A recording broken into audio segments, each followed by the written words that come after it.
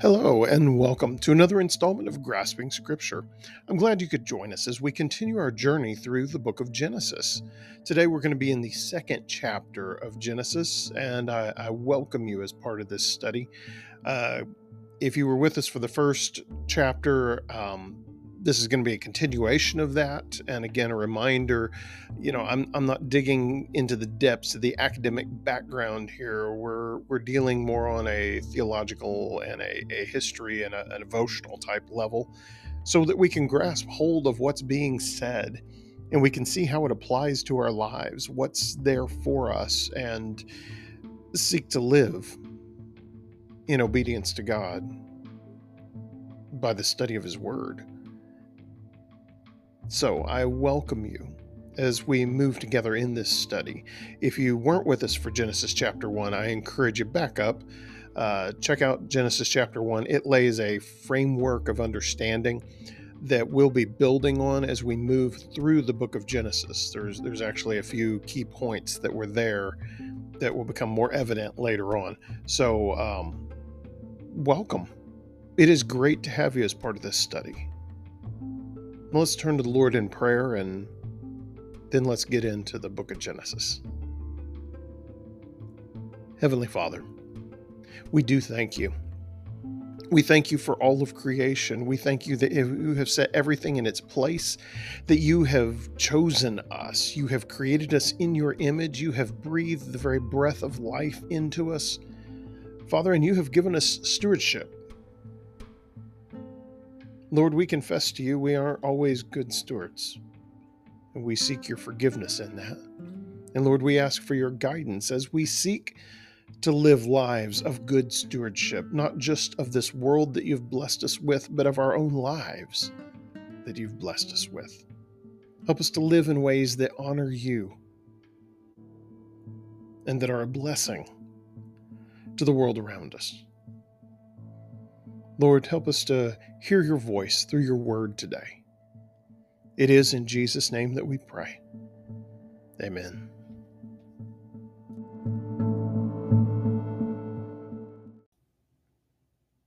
Well, as I pointed out back in our study of chapter 1 of Genesis, um, I'm running with the common understanding Genesis, and in fact, the first 5 books of the Torah, or the Torah, um, the Pentateuch, the first 5 books of the Old Testament, were written by Moses. Now, of course, there are some exceptions to that, some passages that obviously weren't written by Moses, like the account of his death. I'm pretty sure he didn't write his own death account. That was added in to finish out the account. But God inspired Moses, and in some places literally gave him the words carved in stone to include in these books. And again, go back, listen to chapter 1 for the framework of all this taking place, the people of Israel coming out into the Sinai desert, out of Egypt, what their background would have been, what the influences on them belief wise would have been at this point. And now he's laying out, Moses is giving to them, inspired by God, this really a covenant history of relationship with God. And you may go, covenant, we haven't had anything about a covenant yet. Aha, we're at chapter 2 now, and we're about to see the first hints of a covenant relationship. In fact, we're about to see the foundation of all societal relationships in humanity. And we're going to see it initiated by God in chapter 2 of Genesis. So join me for this journey, and let's take a look at Genesis chapter 2, starting in verse 1.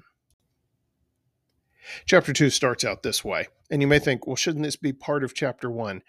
Well, it fits with chapter 1, but really seems to be kind of an intro, a setting the stage for chapter 2. Chapter 1 deals with the seventh day of creation, not chapter 1. Verse 1 deals with the seventh day of creation. It says, "So the creation of the heavens and the earth and everything in them was completed. On the seventh day, God had finished his work of creation.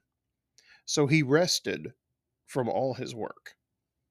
And God blessed the seventh day and declared it holy, because it was the day when he rested from all his work of creation. Now, let's just be blunt. God was not tired from the 6 days of creation, okay? In fact, we know from the New Testament, from Jesus flat out saying it, that the Sabbath was given for man, not man for the Sabbath. God did this for humanity, not because he needed to do it. He established a regimented existence. 6 days for labor, seventh day for rest. And not only that, what does it say in verse 3 about that seventh day? God blessed the seventh day and declared it holy. That term holy there means set apart, dedicated unto God. The Hebrew roots for that are along the lines of to sanctify, and it's a word that means in Hebrew to burn. If you were taking something and you were making it holy, you were sanctifying it, setting it apart for God, you were removing it from your grasp. We'll see some of that as the Israelites move into the Canaanite areas and conquer the promised land later on, where God commands them, okay, take all the cattle and everything else and take it out here and burn it. And they're like, what why? Because you're sanctifying, you're setting it apart for me.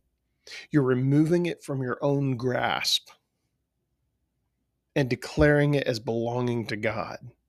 Here, God takes the seventh day and he declares it holy. He had declared everything else good up until this point. He hadn't declared anything holy. But he is setting apart the holy, that there is something else, not just creation. And why? Because it was the day when he rested from all his work of creation.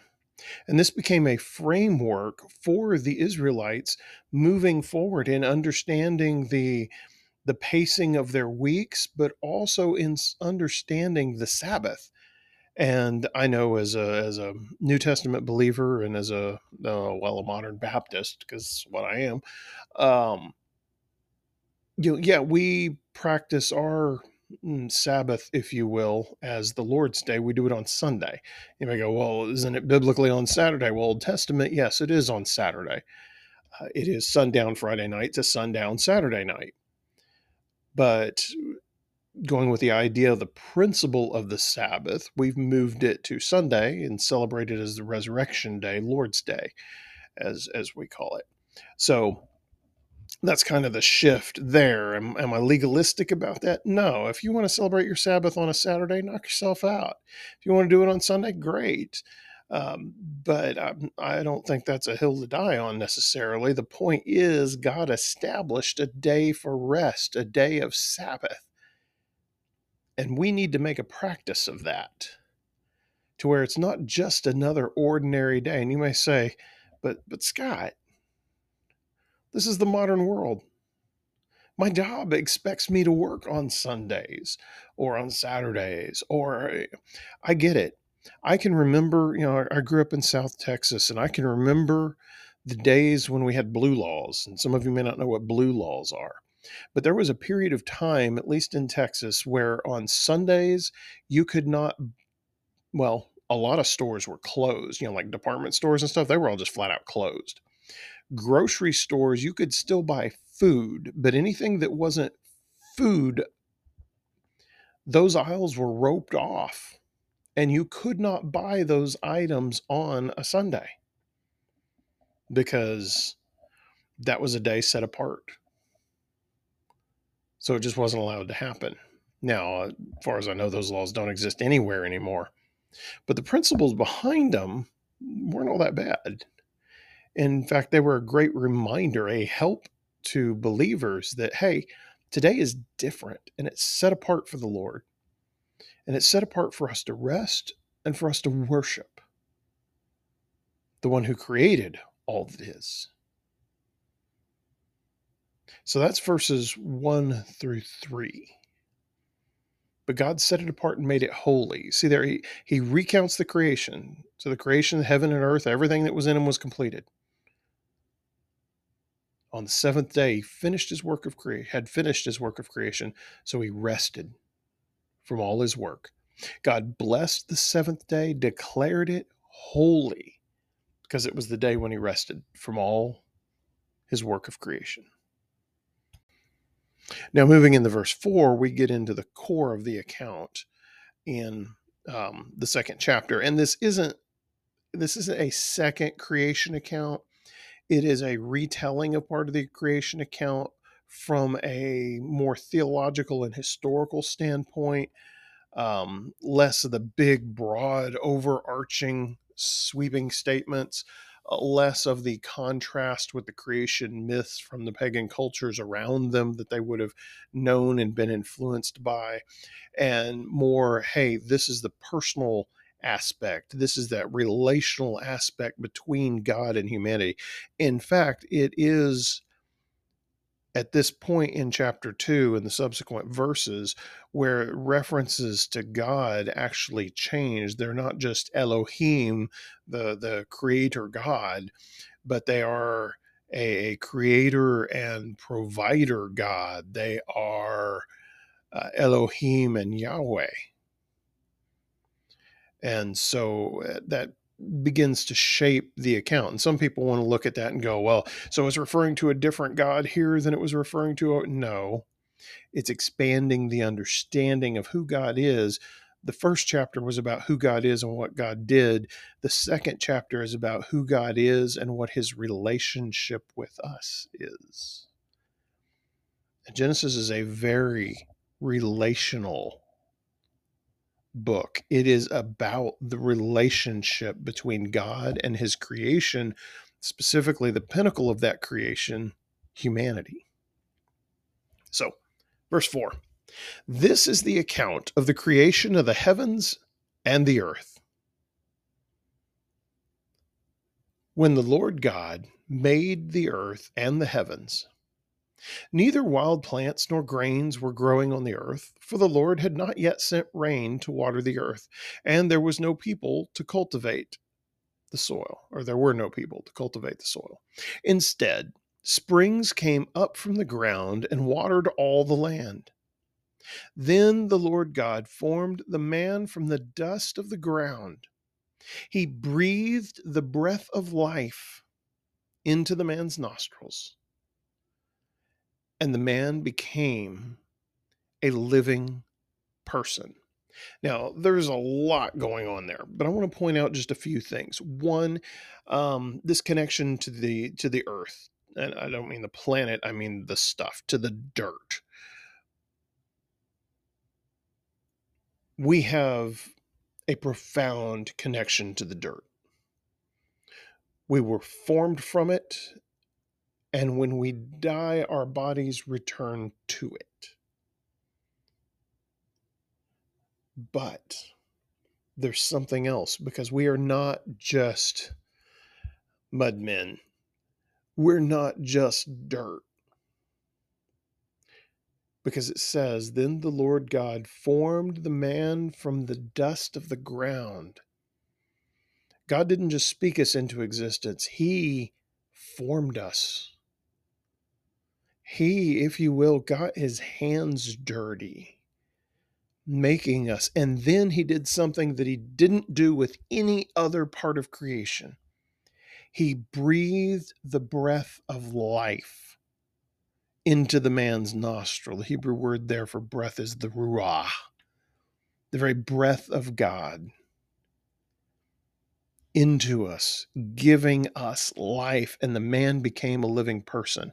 And there's a little Hebrew word play going on here. The dust of the ground, the dirt is Adameh. And the Hebrew word for man is Adam. Little reminder where we came from there. And it's the breath of God that makes us different from the dirt and different from all the rest of creation. Not merely spoken into existence, but formed and life breathed into us. Folks, humanity is not just part of creation. God set us apart, distinct and different from the rest of creation. He did it for purpose, and he did it on purpose. Now we're going to look at some more of his creation. As we move into verse 8, it says, Then the Lord God planted the garden in Eden in the east. Now, it is the Garden of Eden. Eden isn't the garden. Okay, Eden is in the east. The garden is in Eden. Do we know where Eden is? No. Have people been guessing for thousands of years? Yes. Are they all wrong? Have no idea. It doesn't matter. Then the Lord God planted the garden in Eden in the east, and there he placed the man he had made. The Lord God made all sorts of trees grow up from the ground, trees that were beautiful and that produced delicious fruit. In the middle of the garden, he placed the tree of life and the tree of the knowledge of good and evil. A river flowed from the land of Eden, watering the garden and then dividing into 4 branches. The first branch, called the Pishon, flowed around the entire land of Havilah, where gold is found. The gold of that land is exceptionally pure. Aromatic resin and onyx stone are also found there. By the way, those 3 things are key elements of Hebrew worship. The breastplate of the high priest and many of the things used in the temple involved gold and black onyx, and resin was burned as an aromatic in worship rituals in the temple. Verse 13, the second branch, called the Gihon, flowed around the entire land of Cush. The third branch, called the Tigris, flowed east of the land of Asher. The fourth branch is called the Euphrates. And you may go, wait, I've heard of the Tigris and Euphrates. That's Babylon, right? Yeah, the Euphrates flows through there. The Tigris flows through that area too. We have no idea about the other two. If the land of Cush refers to Ethiopia, which it did later on in history, then maybe we're talking about the Nile there. And the other one, we don't have a clue. Although all of this would have been pre-flood, so we're probably wrong anyway. I kind of think global flood would have messed up the flow of rivers just a bit. But the point isn't where Eden was. The point is what the garden in Eden was and what it was about. Now, in verse 14, moving into 15, we have a change in the relationship between God and humanity. Because I would argue that prior to verse 15, there was no sin. And you may, well, man hadn't sinned yet. Yeah, but there was no possibility of sin because God had made no command. Sin is a violation of the will of God, or violation of the will, and I would argue the character and nature of God. God had made no command, but he wasn't done with the whole process yet. Let's get to verse 15. It says, the Lord God placed man in the Garden of Eden to tend and watch over it. But the Lord God warned him, you may freely eat the fruit of every tree in the garden, except the tree of the knowledge of good and evil. If you eat its fruit, you will surely die. And we go, okay, wait, God wants us to be ignorant?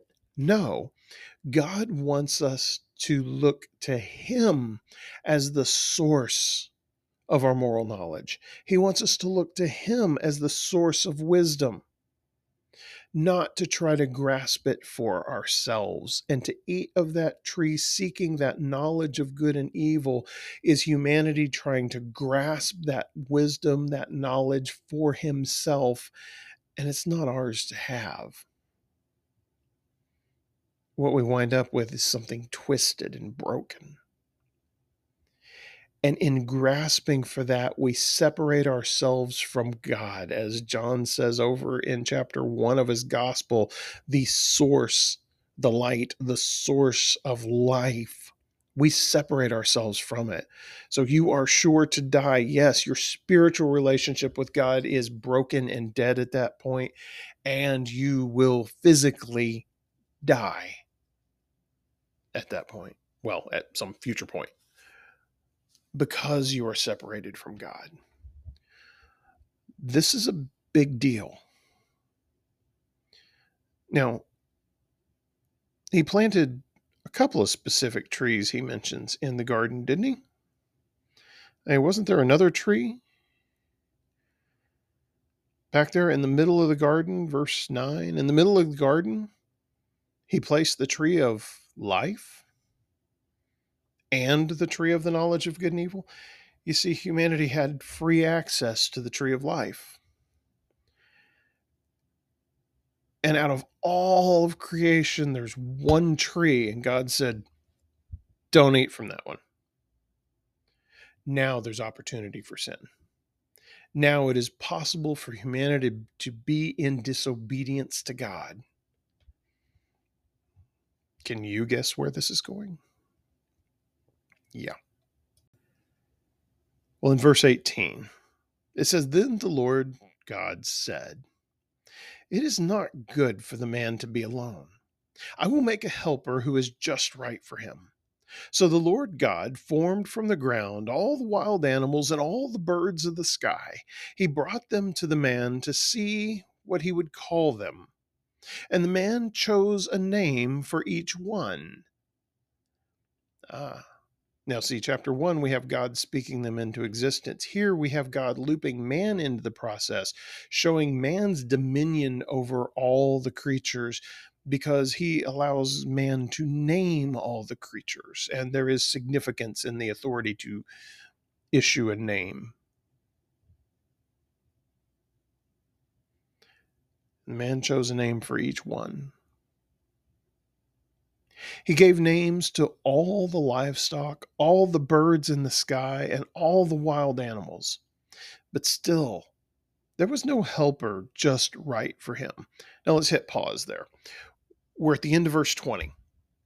Here's God, and he's going through this whole thing of bringing all of the created creatures past Adam so that Adam could name them and see if there's a suitable helper there. Let's be clear. God was not looking for a suitable helper for Adam in this process. God knew that none of those created creatures would be a suitable helper. And by helper, I mean complement, helpmate, other half. We'll get into that a little more in a moment. None of them would complete him. I know, yeah, the dog, it was man's best friend. And you know, sometimes we need something to boss us around. So the cat, you know, whatever. Still not enough.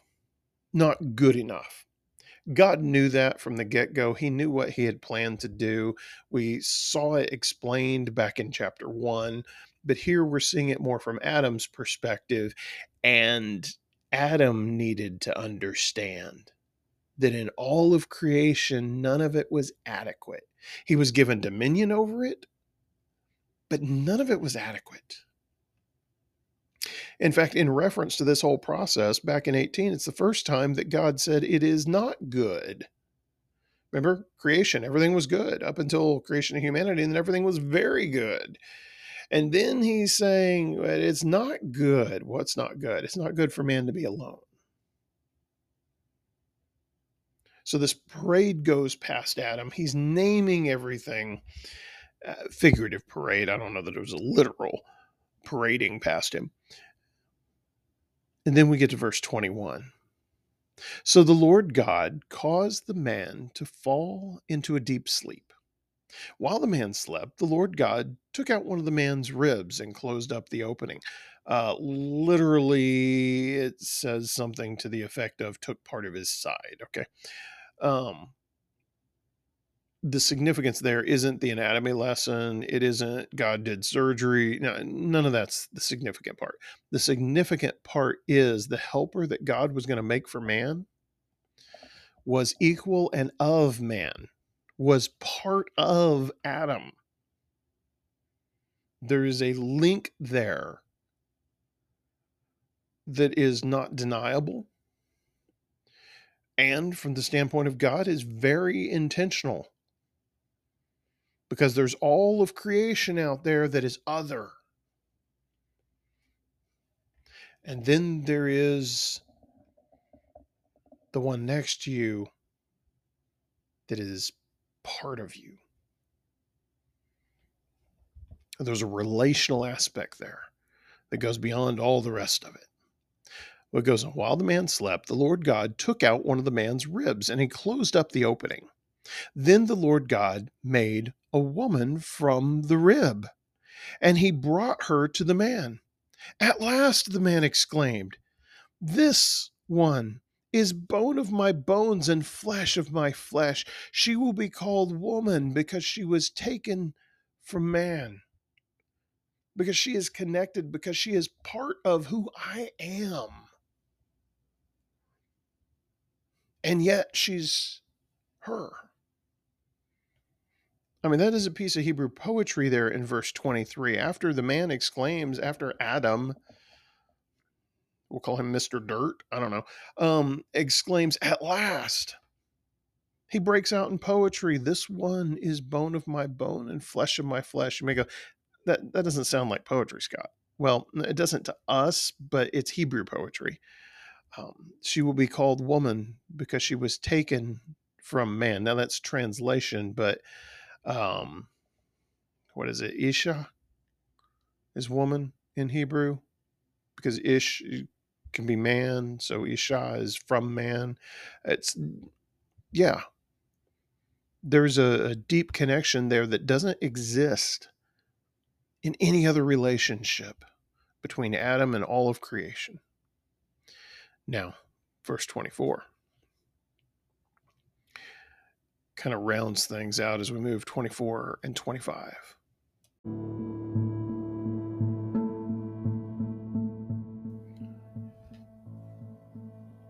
We're given this background in 24.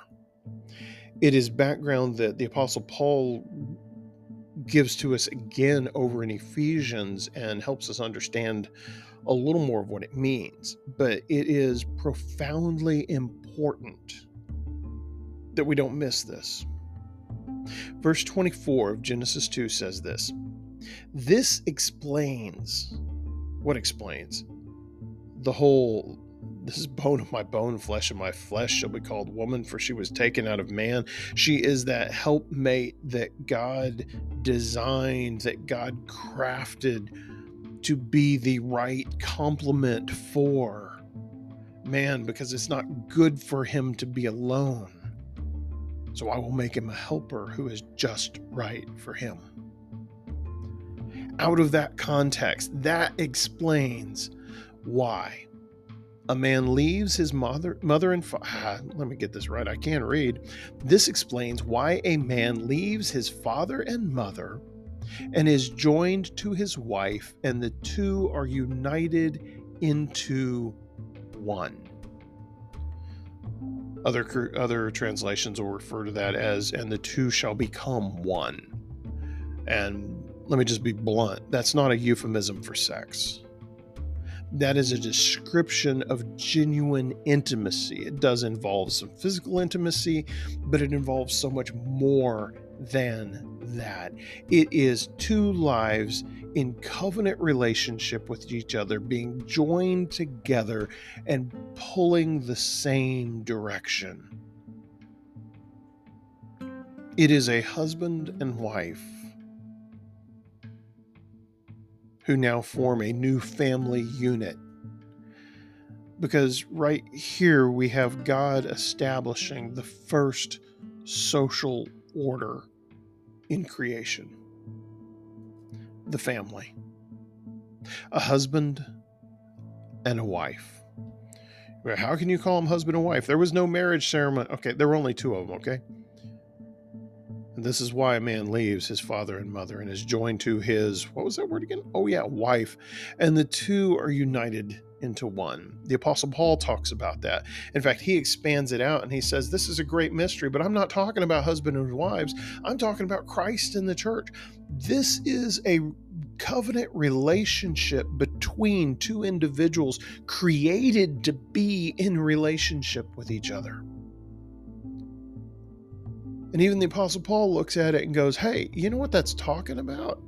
That is an illustration, a living illustration set in front of all of creation of the relationship between Jesus and his church, between Christ and his bride. That they become one.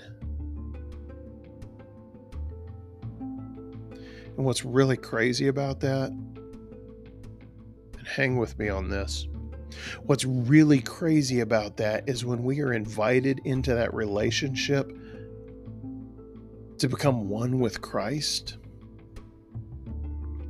we are invited into the relationship that is the Trinity.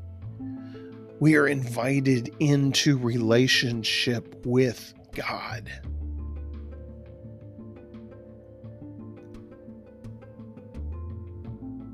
What an invitation.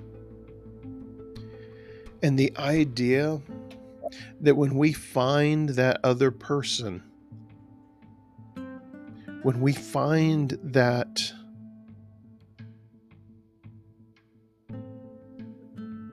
person of the opposite sex that God has designed for us, and we do the work to become one, it not only is a blessing in our lives, but it blesses those around us because it is a witness to the work of Christ. It points others to what Christ has done and is doing. This is the first social construct that God created, that God established and ordained. And you may say, man, you're reading a whole lot into one verse here. No, not really. Where it's unpacked elsewhere and just its context, this is huge. And our world wants to twist it. It does, because it doesn't like it, because it wants to have its own view of wisdom and knowledge and not follow God's commands and God's wisdom and knowledge that he imparts to us. But the reality is he made male and female and just the two. And he designed us for each other to be united as a husband and wife. Now, there are some, Paul makes it abundantly clear in the New Testament, there are some who have the gift of celibacy, some who God has given the gift of singleness to, and God has given them fulfillment and purpose in being them without that helper. But speaking as somebody that's been married 30 years, some of us need the helper. And it's a wild ride, and we don't always get it perfectly. But it is such a blessing to be united to our spouse and for the two to be united into one.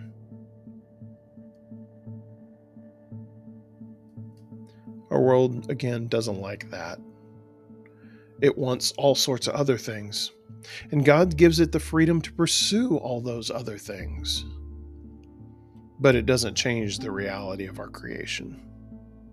So again, in verse 24, this explains why a man leaves his father and mother and is joined to his wife, and the two are united into one.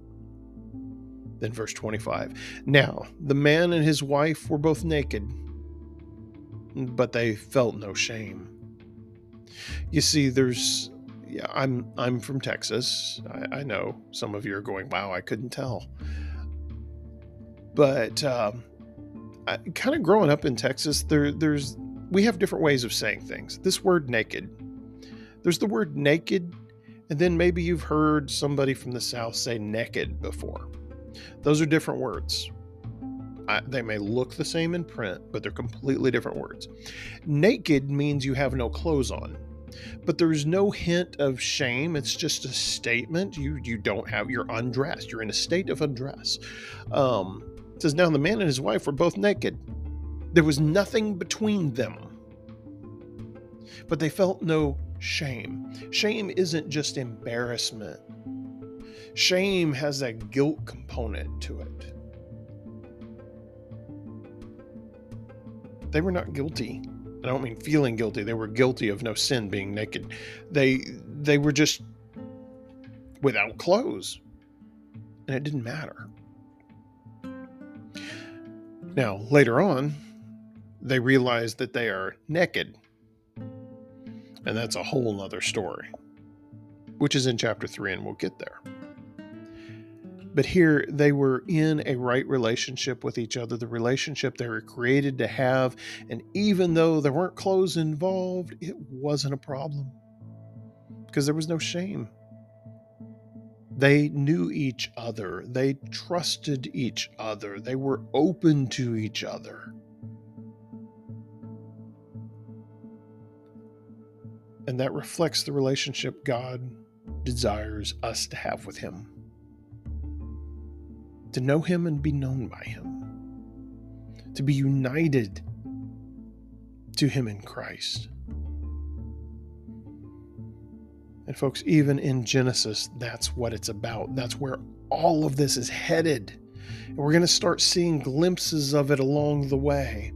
Oh, you might call it prophecies, but there's points along the way where this all begins to direct towards. In fact, from the New Testament, even into the book of Revelation, we understand that tree of life isn't just a tree. We come to understand that that was symbolic of someone, that someone being Jesus, who brings us life. And that's God's invitation to us, even here in the 2nd chapter of Genesis, to know Him, to turn to Him in Christ, and to receive life, the life we were created to have in relationship with our Creator and our God. Do you have that relationship? If you don't, I want to encourage you today. Take a step of faith. Turn to God in prayer. Confess to Him that you're a sinner, that you have sinned against God. You know you have. So's He. But get it out there. And then ask Him to forgive you for all of your sin. His promise is that He will, and He does. In fact, He makes you clean and He calls you His own. And then live out that relationship. Live a life following Him. And get connected with other believers that are doing the same. It will change everything because it's a step towards who you were created to be in relationship with the one who created you. Turn to Him today. Let's pray. Heavenly Father, again, we thank you. We thank you for your word. We thank you for your intent, your desire to create us and to create us for relationship with you. And Father, that you did not set us on this path to go through the world alone, but you designed this life to be lived together. That you give us helpers, partners, complements in this journey through life as you establish the family, as you created both genders to reflect your nature and character. You said, let us create them in our image, male and female, He created them. So, Father, we know when we look on one another, we are seeing part of the wonder of God being reflected in His creation. Lord, help us to never lose the awe of that wonder. Again, we thank you in Jesus' name. Amen.